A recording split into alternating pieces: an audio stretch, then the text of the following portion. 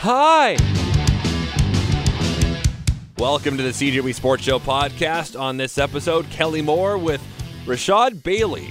Could he be a Winnipeg Blue Bomber in the future? Well, he had a pretty good showing at the Bombers free agent camp down in Florida.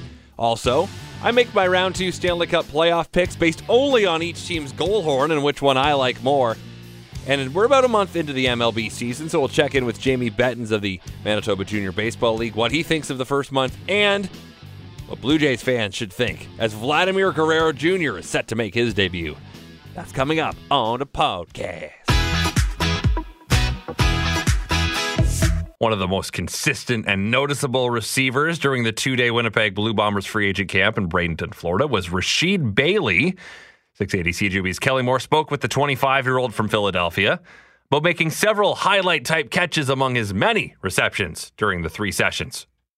I take pride in being consistent. I take pride in always showing up and trying to do the right things. And, the older you get and the more you've been around the world, you understand what coaches want to see. I know how coaches are impressed. Coaches aren't impressed by being, a coach's kid or, listen. Okay, what is a coach's kid? Kind of like guys who kind of like try to stand around the coaches, always trying to be around the coaches, trying to show that, I'm not, listen, the way you get a coach's attention is make plays. And at the pro level, if you ain't making plays, you're going home. And on a few of those plays, you were very expressive afterwards. Where did that come from, or why did that happen? Very expressive. Recently my grandma, she's laid up in the hospital bed, and she had high blood pressure, and she passed out, and she had like major surgeries and stuff like that. And seeing her the way she was kind of made me tone some of my emotions and keep them all in. And when I get a chance to come out here, this is where I cry. This is where I let it out with my game. And I'm going to shout some good joys for her and just give it all I got. And a couple of my guys are here, so I kind of so it's good. Who are your guys that are here? Tim Wilson and Dom Williams. We actually, me and Tim are from Philly together. Right. So we train together. We do a lot of things together. So it's good to see him here. So when he's doing something good, I scream for him. When I do something good, he screams for me. So it's good. And Dom, that's who was the Tim Wilson cheering. Exactly. And Dom we were with the Eagles in San Diego together. Right. So it's cool to see some familiar faces. You were saying you've been around the world, man. Philadelphia, along with you said the San Diego Browns, Panthers, Jaguars. Short stint, 2-week period up on BC Lions practice squad. So it's been a long pro athlete journey. And that's what this is. That's what life is. When you're undrafted, these are the things you're going to go through. Mm-hmm. This is life. You're going to face ups and downs. You're going to go through everything, and then you got to face some type of adversity in order to get to where you need to be. So what connect the dots then with how you wound up being with the Winnipeg Blue Bombers? It's been, Ryan has always reached out on many occasions, and so he would be the connecting dot to when you were with the BC Lions then? Yes. Okay. So every time I would get released from an NFL team, he would always shoot me a text. He would always, check up on me. And one day, man, I was just really thinking hard, and I just said, man, let's just give it a shot. This is where God wants me to be. I need to go take it. And lately I've been trying to be more than just an athlete. I've been speaking a lot more. I do a lot of motivational speaking and just trying to show that I'm more than just an athlete. Yeah. So signing this contract has given me time to really focus on life after football. So it's been a good journey. When you were at Delaware Valley University, what did you major in, and is that something that you could apply as your life continues on? Yes. My degree was in marketing, business and marketing. Oh, man. Listen, everything ties to marketing. Me speaking to you right now is marketing. I'm branding myself. I'm talking about me and with the things that I'm doing. So it's great. So it definitely plays a part in all the things that I'm trying to do in my future. I'm going to pick whose goal horn is better, and that's the team that's going to win the series, all right? So let's start with Boston. Ready?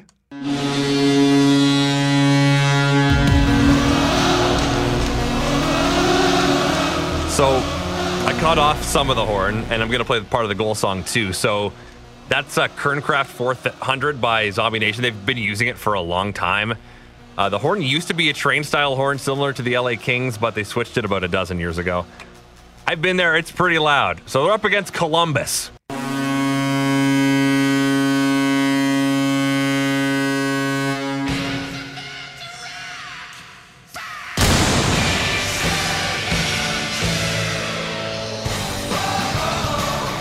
So the thing there is that they have an actual cannon. So when AC/DC says, for those about to rock fire, boom, they fire an actual cannon. That's pretty cool. And then they go into the whip, which has been used by a number of teams over the years.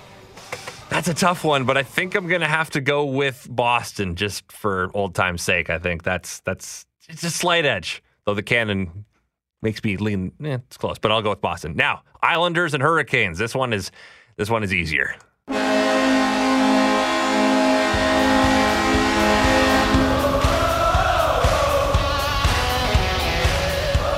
So that's the Islanders. They it changed a little bit when they moved from the Coliseum to Brooklyn. They actually had a terrible horn when they first moved there. Preseason hockey at Barclays Center. This was it. That tiny little horn you hear, that was it. That's like if I recorded my Dodge Neon honking its horn and used that as a goal horn. It's awful, and it didn't last very long, so they went back to the old one. They used Crowd Chant by Joe Satriani. Not the only team to use that song, so does Minnesota. And now to one of the worst goal horns in the league, Carolina.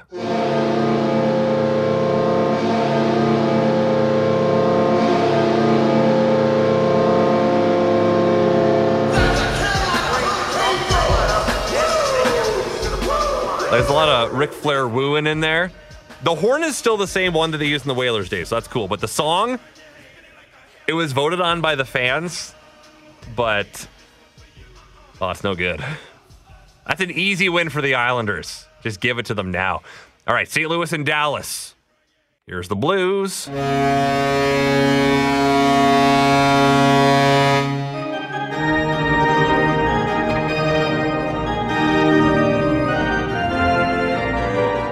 So it's like the Saints go marching in, but it's when the Blues go marching in.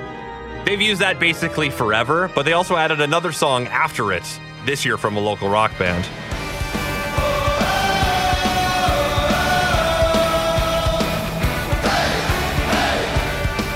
It's kind of simple, right? But then they do say something that's blues relevant here.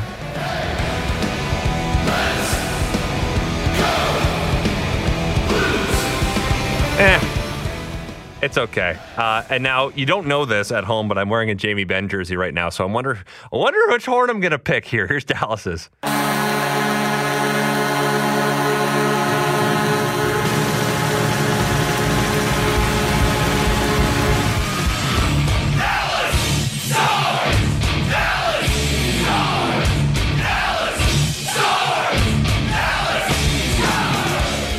So they blast the horn for every goal. So if it's like 5 goals, it's honk, honk, and it's 5 times. And that's Pantera's Puck Off. They're from Dallas, Pantera is, and they befriended a lot of the stars in the late 90s when they were super good. And they made the song. They kind of used it as a rallying song back then, and now it's their goal song. So I picked Dallas. Finally, Sharks and Colorado. Let's check out San Jose's goal horn.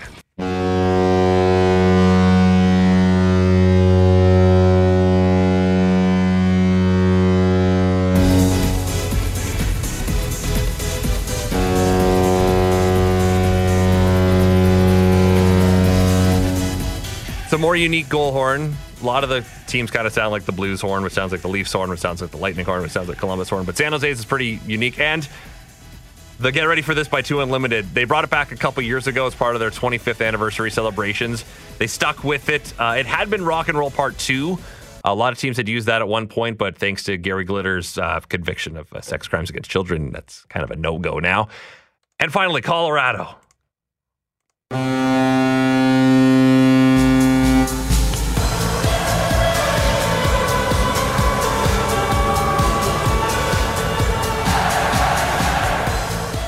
They also used the whip that Columbus used, and Rock and Roll Part 2, and Blur Song 2. I mean, who hasn't? But now there's this. Their horn used to be a lot different back in the late 90s and early 2000s. Here's what it sounded like. It was a very, very much more of an alarm clock maybe sound. Avalanche warning!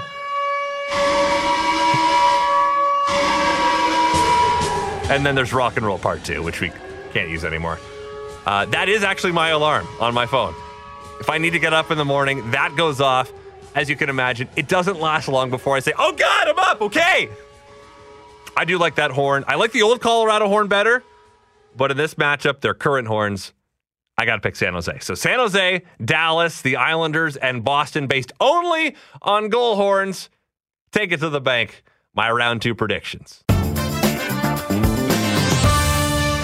We are 1 month into the MLB season, and with the big news for Toronto Blue Jays fans that Vladimir Guerrero Jr. is making his debut tomorrow night, I thought we'd check in with Jamie Bettens, president of the Manitoba Junior Baseball League. Jamie, before we get to all that, how much baseball have you been able to check out amidst the flurry that has been the Stanley Cup playoffs? I try to keep a keen eye on at least the scoring and highlights. I haven't had a chance to watch too many games, and if I do, it's my favorite time of the year is when the Jays go on the West Coast, because it's kind of later on when the rest of the house kind of calms down and I can shut my computer off and catch kind of the later games. So those are the ones that I definitely catch up on, and it seems to be it was the right time because they played well in sweeping Oakland and winning a few more games in Minnesota. So the Jays right now are 11-14. They are in third place in the AL East, but the big news is that tomorrow night, the MLB debut, long awaited, of Vladimir Guerrero Jr. How exciting is this for Blue Jays fans in a season where there really isn't a whole lot to be excited about? I think it's absolutely fantastic for baseball.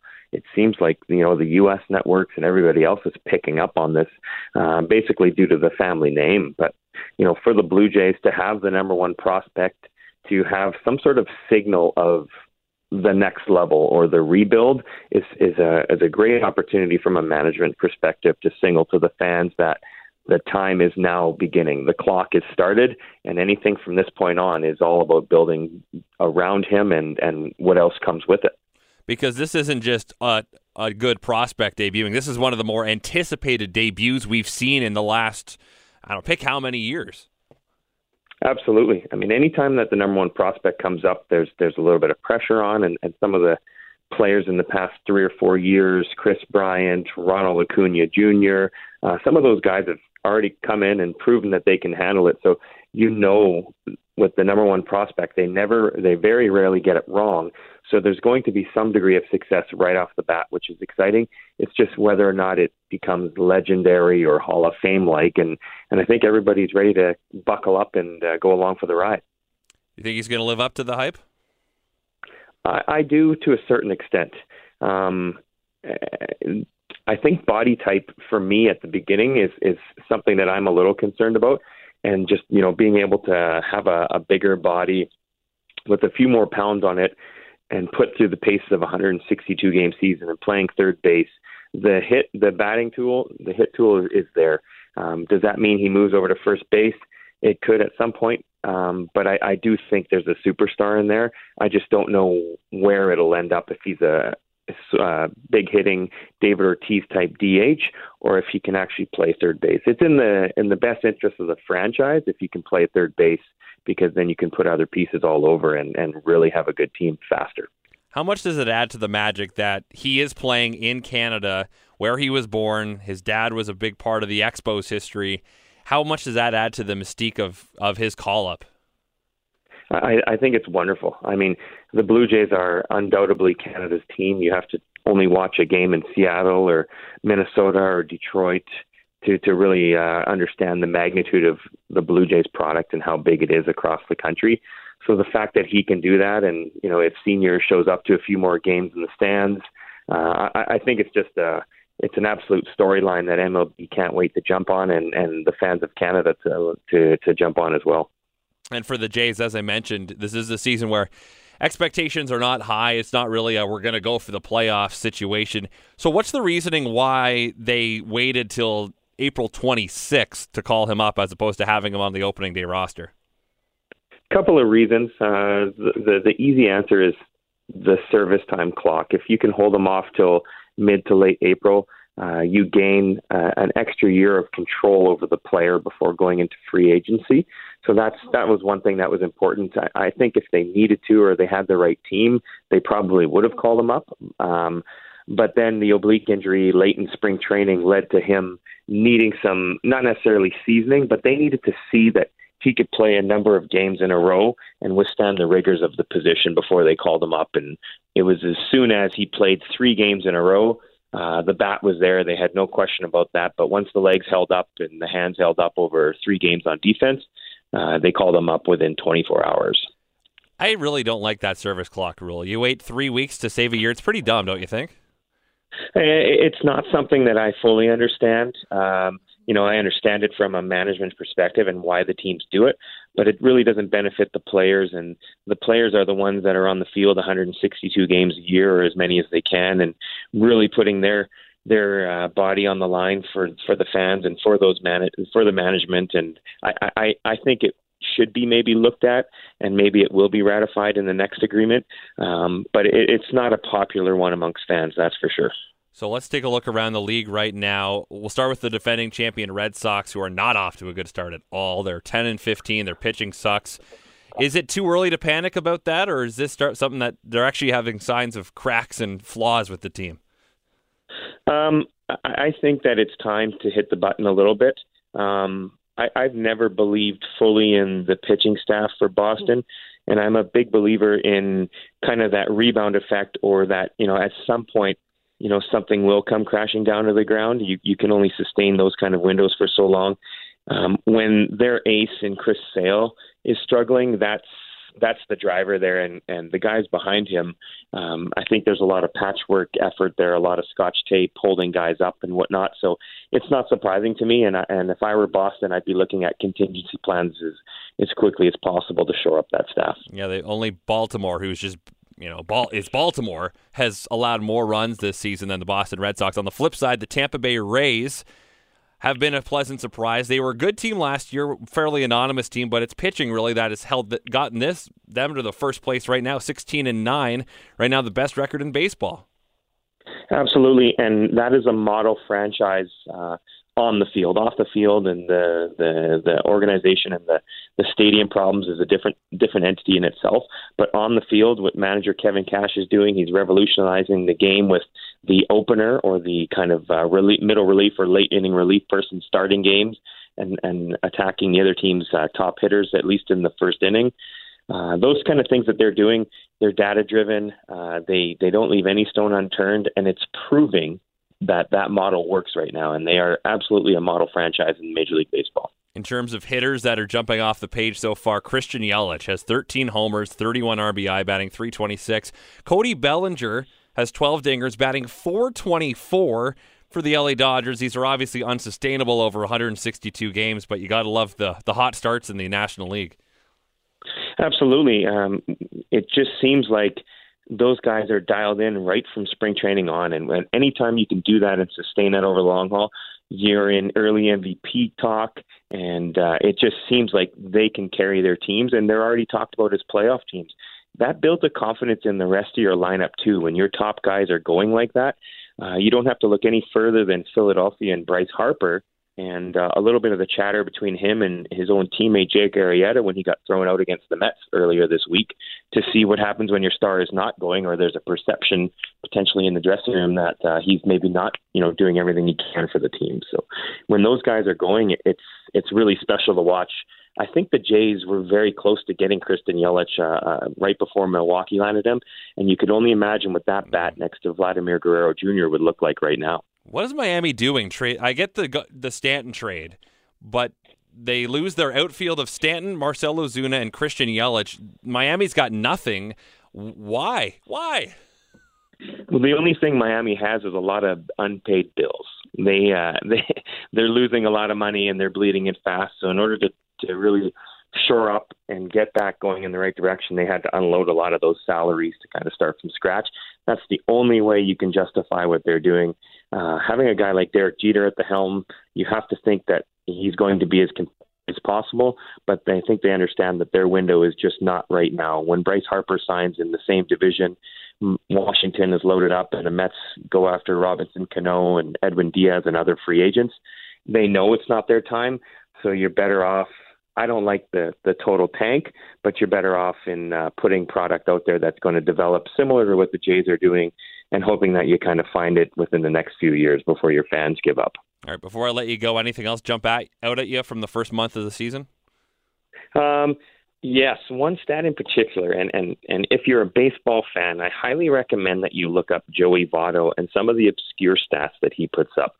Joey Votto popped out for the first time in his career to first base. Joey Votto's been in the league for almost a decade, maybe even more so, and it is the first time ever that he popped up to first base.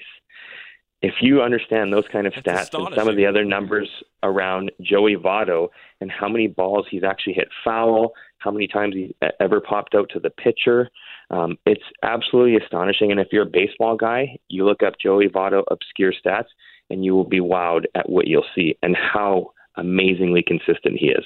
And he's Canadian, too, so we always hang our hat on that. That never hurts. All right.